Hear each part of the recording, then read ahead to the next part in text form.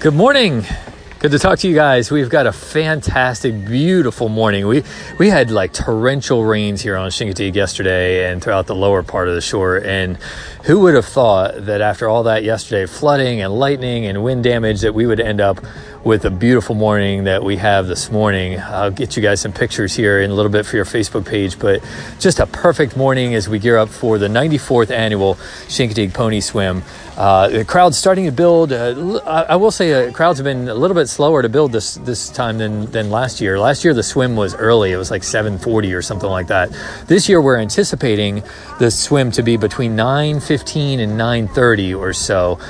The way it works, they're a group of they call them saltwater cowboys, members of the Chincoteague Volunteer Fire Company that kind of manage the ponies, herd the ponies, and they will monitor along with the Coast Guard for the point of the lowest tide. So low tide will happen, and then there's a brief period called slack tide where the tide is not moving in either direction, and that's when the swim will actually occur. The ponies will swim across from Assateague onto Chincoteague Island. It's usually somewhere between 40 and 60 ponies will make the swim, and they've been rounded up over the last few days, Saturday and Sunday, into a corral.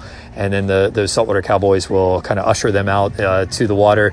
And many of the ponies have done this before. So as soon as they get to the edge of the water and they see the crowds, they know exactly what to do, and they will swim right across.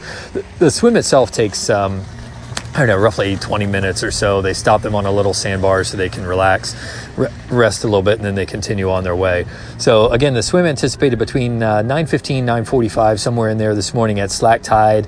The Coast Guard will set off a red flare, and that's the indication that the tide is right and ready for those ponies to swim across. And then the ponies will be at the carnival grounds on Chincoteague Island for the next couple of days. The auction will happen tomorrow, and the ponies will swim back. The remaining ponies will swim back to Assateague on Friday. So there's kind of a rundown. If you're headed to the pony swim, take the transportation that's available. The Chamber of Commerce provides transportation. Park at Chincoteague High School on Main Street. Bring your bug spray, a chair, and some patience, because there are a lot of people on this little tiny island for the 94th annual Chincoteague Pony Swim. You guys have a great morning.